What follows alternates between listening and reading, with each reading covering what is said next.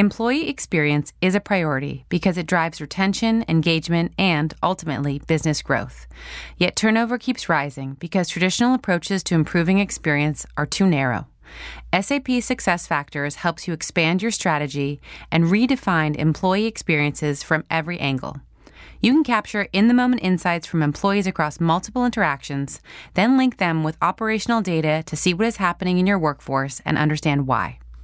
You can break down system barriers using intelligent technology to integrate experiences within HR and across the business.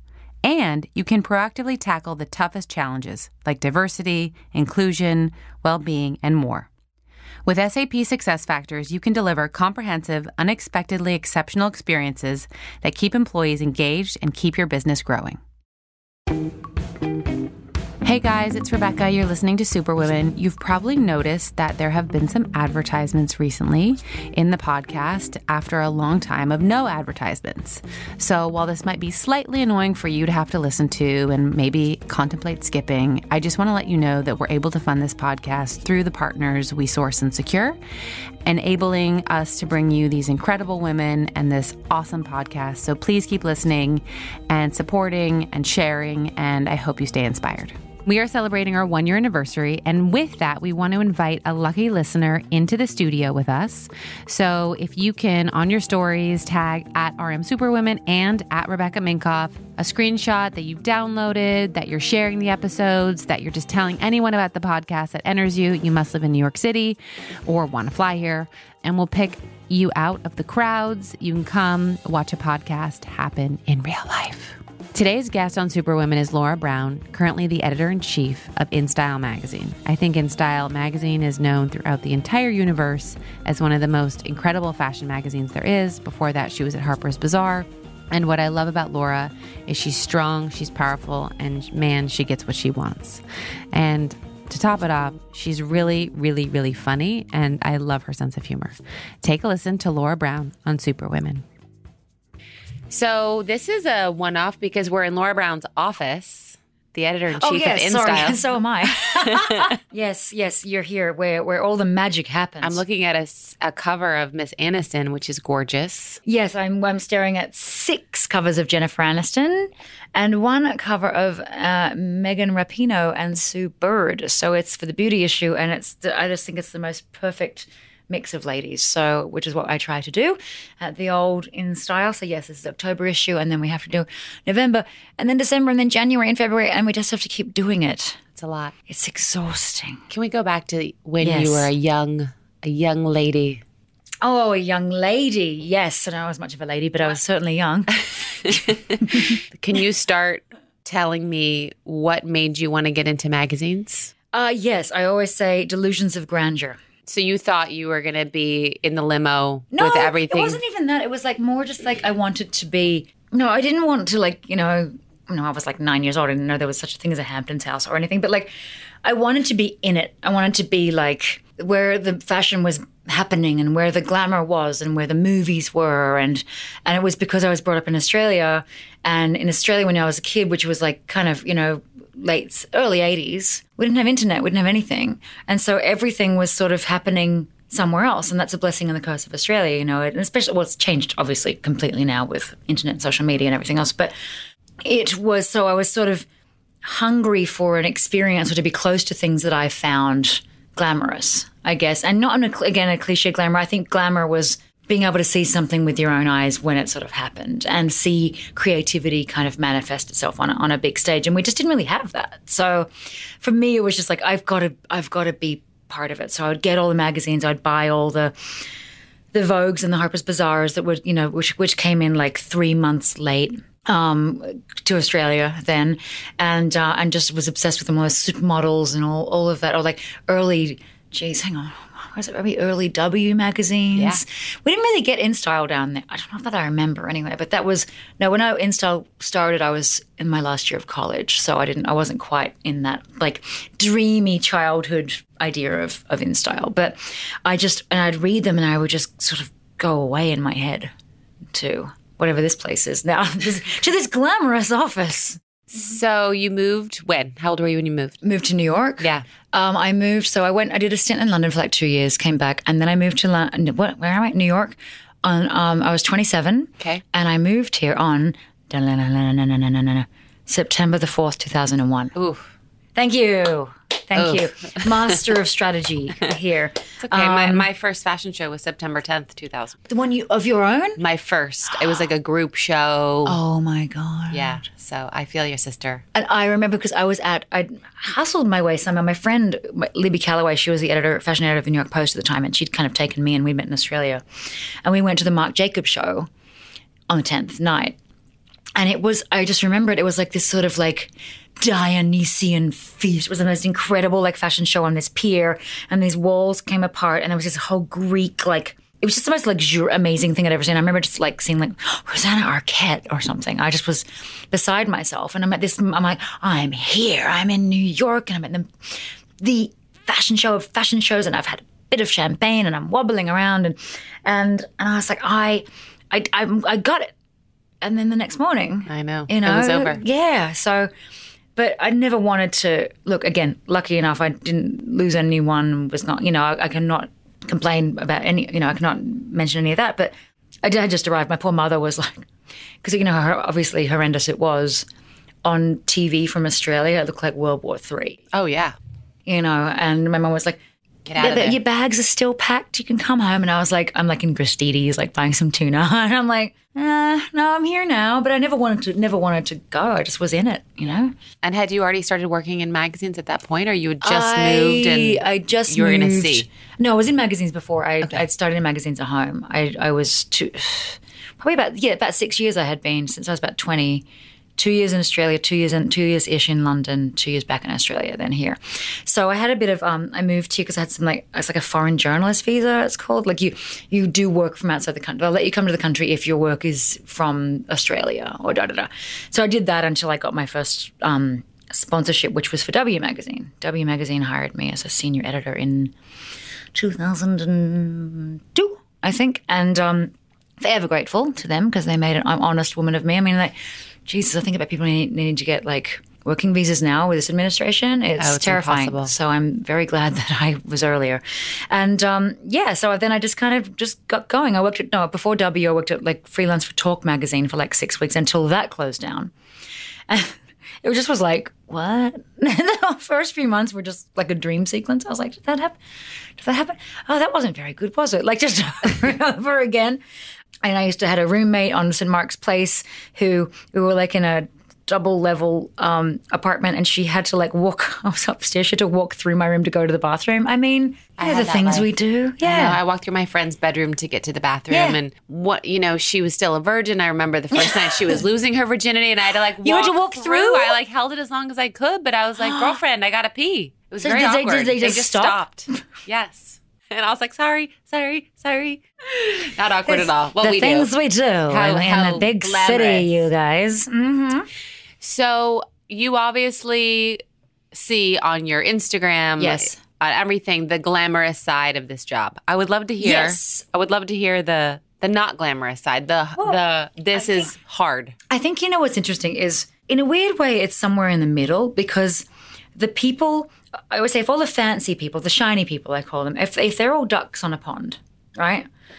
I've always been able, luckily, to sort of see the legs moving, to see what, every person I know who's a celebrity has had something happen to them, of course. They've had marriage or fertility or body issues or stardom or lack of stardom. And there's always something that I look at and I go, I have a lot of respect and love for a lot of the people that I've met and worked with, but I don't envy anyone. And I think that that's important, that I want to put out there more. It's not necessarily this is glamorous and amazing and wowie. They go and put their clothes on for a red carpet, and they got to make sure they look cute in their dress. And then they get bombarded by questions, and they get off the red carpet and they go and promote all this stuff, and they get paid a lot of money. Great. They get free stuff. Great. They have a nice house. Great. They get followed everywhere they go forever. I wouldn't say that's super great. So I think that part, but I think that that's the doing of the work of putting a magazine together it's a lot of work. And especially when you propel it. You are the editor-in-chief. You are a producer, but you're also a host, kind of. It's like you're going to make it happen, but you also got to be like, this is the greatest. So you're on. Oh, yeah. That's why At the end of the day, lot. you sleep a lot. Yeah. I mean, I go to bed for like, if there's not 8 hours on the clock, I will weep. Openly weep. But because I sort of hurtle around. I have this sort of idea that, and I can't do it all the time, but if you show up for me, I show up for you. And especially we just had our 25th anniversary issue come out for September, and I asked a bunch of former cover stars to do a sitting for us in an interview. And 15 of them said yes, which was beyond. And I was like, fine, okay, if you are going to do that for me, I'm going to interview each and every one of you. So I was like an octopus, being like, Cameron Diaz, Kerry Washington, Reese, Michelle Pfeiffer, Meg Ryan, what have you learned? How have you changed? Okay, thank you. Anyway, next one, you know what I mean? But it was like, I have to do that because, and Reese was like, you're mad, like interviewing, and I was like, yeah, but I mean, she can talk, she works her ass off too, you know, so that's really important to me. And I'm also in a constant state of sort of overexcitement. Like if I want to, you know, I mean, as soon as like after World Cup, I was like, Megan Rapinoe is unbelievable. And I was, you know, learning about Sue, and I was like, I want to get those guys for the beauty issue for all the reasons that is beautiful. And so for them to say yes, and then we hustle. We go, okay, we've got to do this in Seattle in 8 days. And we all go and we do it. And then it comes back and we're just so proud. We're like, because you've got to be reactive. Right. And I think a lot of other folks in this industry aren't particularly. And it's fine. I find it very weird that you can't just like, yeah, you got to hustle a little bit. But yeah. And then I'm also like, you know, if somebody says yes to who has been a hero of mine in the magazine, I'm just so excited. I'm like, I've got to go. Yeah. I've got to go to the shoot. And I'm like, shit, I can't go everywhere because of my just health, you know? Or any personal life you might want to have. Yeah. But I do, and when you do something great, you can surf on that for weeks. Like when we were putting together the anniversary issue, we did this thing called 25 Dresses, it's called Iconic, but we called it 25 Dresses, which was taking some of the most famous red carpet dresses of the last 25 years. And I was like, well, to make that interesting and like modern, we wanted to put it on models now and put them in the streets and do that. And as the film was coming in, we were all just like, oh, like we just knew it was good. Yeah, we just knew it was good. And we were like, and that old-fashioned pleasure of like printing out your layouts and looking at them on the floor, or like mixing them around, or getting out a pair of scissors, you know, and like making an image or changing an image. It's so old-fashioned and it's so wonderful. And it's also what actually will help everybody survive, you know, is actually the old-fashioned things. Telling a story, creating an image, putting it out there. It's not about your SEO or your digital acronym XYZ. That's all fine. But if you don't have the idea and you don't have that little, then you know, nowhere. Totally. Yeah, nowhere. So I feel very, very strongly about that. And I actually said that I was profiled for this Australian magazine, and the writer put it really well. She said, print is the queen and digital's the carriage she rides on. I thought that was really absolutely true. So it's like, I really love to make magazines. And I also say, what's Instagram? It's a magazine, guys. Right. Like, you know, it's not, when I first got here, my old bosses at Time Inc., you can't call it a magazine, you have to call it a brand. I'm like, dudes. It's a magazine. It's a magazine. It's all right. A magazine can be literally on your phone or it can be sitting on my desk. Right. Doesn't matter. Right. You know, a slap always sounds like you're going to slap InStyle on the side of some sunglasses. Yeah. It just doesn't sound as personal. It doesn't sound as sort of invested. Right. You know what I mean? Like, what is your brand? Like, I don't have a brand. Like, you know, I just always find that one of the least human words. So I try not to go in. Oh, that's my phone. It makes a weird noise. I'm just going to hang up. You know, if it's Oprah, we can talk to her. I don't even know. I would be okay with that. I screen Oprah often. Yeah. She stalks you. So when you made the jump from Harper's to here, what was that phone call like? Or what was that email them like? Approaching me or me leaving? Both. Okay. It was funny. Because that's a big jump. Yeah. For many reasons. By the time I was as executive editor at Bazaar, so me and Glenda were, you know, quite thick as thieves, and I was still coming up with all these crazy ideas and doing all these portfolios, and there was a lot of jobs within the time I was there.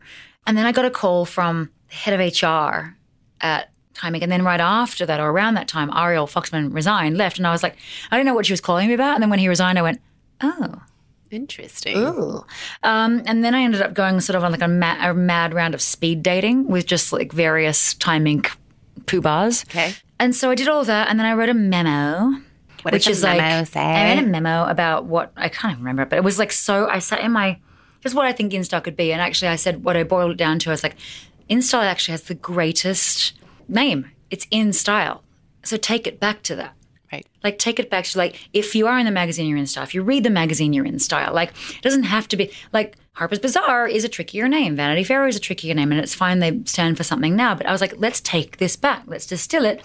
And so I made, so anyway, so I was like, we got it, and we have to give it more. It was very, very nice, but it was quite sedate, you know, and quite quiet. And I was like, okay, I'm going to really take its butt and kick it. So, yeah, they hired me. And that was, I remember when they gave me my offer letter with the old head of HR, Greg Giangrande, a.k.a. the Jeej, who will appreciate this shout out. It was summer. It was August. It was 3 years ago. And I just was like, and I went and sat. We were down here, and I went and sat just in the park on the grass with my little wedges, and I just went, oh, oh, okay. And then we had it was a bit tricky getting me over here from up there. But anyway, I got here.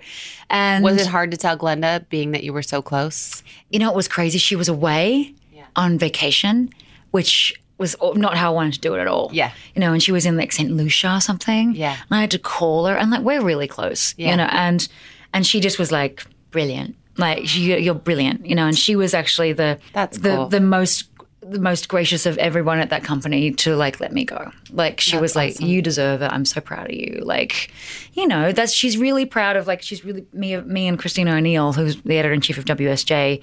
Christina and I came up together at Bazaar. So sort of the Bailey finishing school, really. So, so then I started just about 3 years ago this week, I think, here. Wow. I hope they're planning a big party for you. Nah. You know what my party is? Sleep. No, I'm just like, my party is not having to go to any parties. Right? No, I just got everybody wildly drunk for our celebration of our September issue. So it was great. If you didn't even make it in the next morning, I was so proud. You're like, yes. I just hassled them all. I was like, oh, I'm sorry. Can you not make it? Can I have an update on blah, blah, blah? Anyway, so 3 years later. So how do you sort of foster community here or deal with staff or alcohol? No, I don't see your alcohol. Oh, it's all cabinet. in the drawers. Oh, okay. It's right behind your sister. Okay. It's everywhere. Okay. Anyway, I think when I got here, I'm not that sort of person that is like I call it the BFM, the bad fashion movie. Like, I don't act like I'm in a bad fashion movie. So I wasn't going to come in and go, I'm bringing in a bunch of cool people and you'll have to get out. Like, I'm not that freaking guy. I'm an only child. I'm a bit of a pleaser at the end of the day. So I just was like, okay, guys, I'm going to do all this cool stuff. Who wants to do cool stuff? And the ones who I loved, I call the sunflowers, because they go, we can, we will. Sorry, I'm being a sunflower. You can't see, but just imagine. Anyway, and I could tell that they were up for being challenged more than they were and being more reactive, and I would give them more ownership. And so it was like, I mean, we have, obviously, breaking news, it's been a bit, we had a whole company sold and a bunch of stuff happening at Time Inc. So I have a smaller staff than I walked in to. But everybody just rallied. And that's the thing. If everybody knows they're here to work and to do a good job, but what's been great is just seeing sort of it's a very corporate term, but like the wins we've had, or the photographer that we've never worked with that showed up for us, or the actress, or just all of this stuff. This magazine is worlds, solar systems away from what it used to be. And the people that show up, and so people my team feels real pride. And they'll be like, oh yeah, we did that. And they get a little hustly, little shoulder. Now I'm shaking my shoulders. Like Hillary Clinton when she had that good point in that debate that time. Anyway, and I was like, oh. So we're all propelling each other. Yeah. And we don't have any fluff. We don't have any room for, any desire for drama. We have none here. That's fantastic. Zero. Because we're too busy. We're just nice people. Like, everyone says your team is great, and I know, and we laugh and we show up, and I expect my photo department to produce a shoot well and on budget, and if I can't go to do what I would want, of course. But I don't micromanage either. I don't go. I mean, most of the concepts come from me, at least for now, until I become exhausted. But I don't see that happening. Yeah. I want your energy reserves. Since the moment we first met, this morning, we had 3 glasses of rosé. Oh, we did. Oh, yeah. I've never touched the stuff since. Oh, right. So it's been like for a while it was like turning around a cruise ship, which was quite slow because it was a large ship. And now we feel we're much more nimble. You're and a speedboat. We're a speedboat.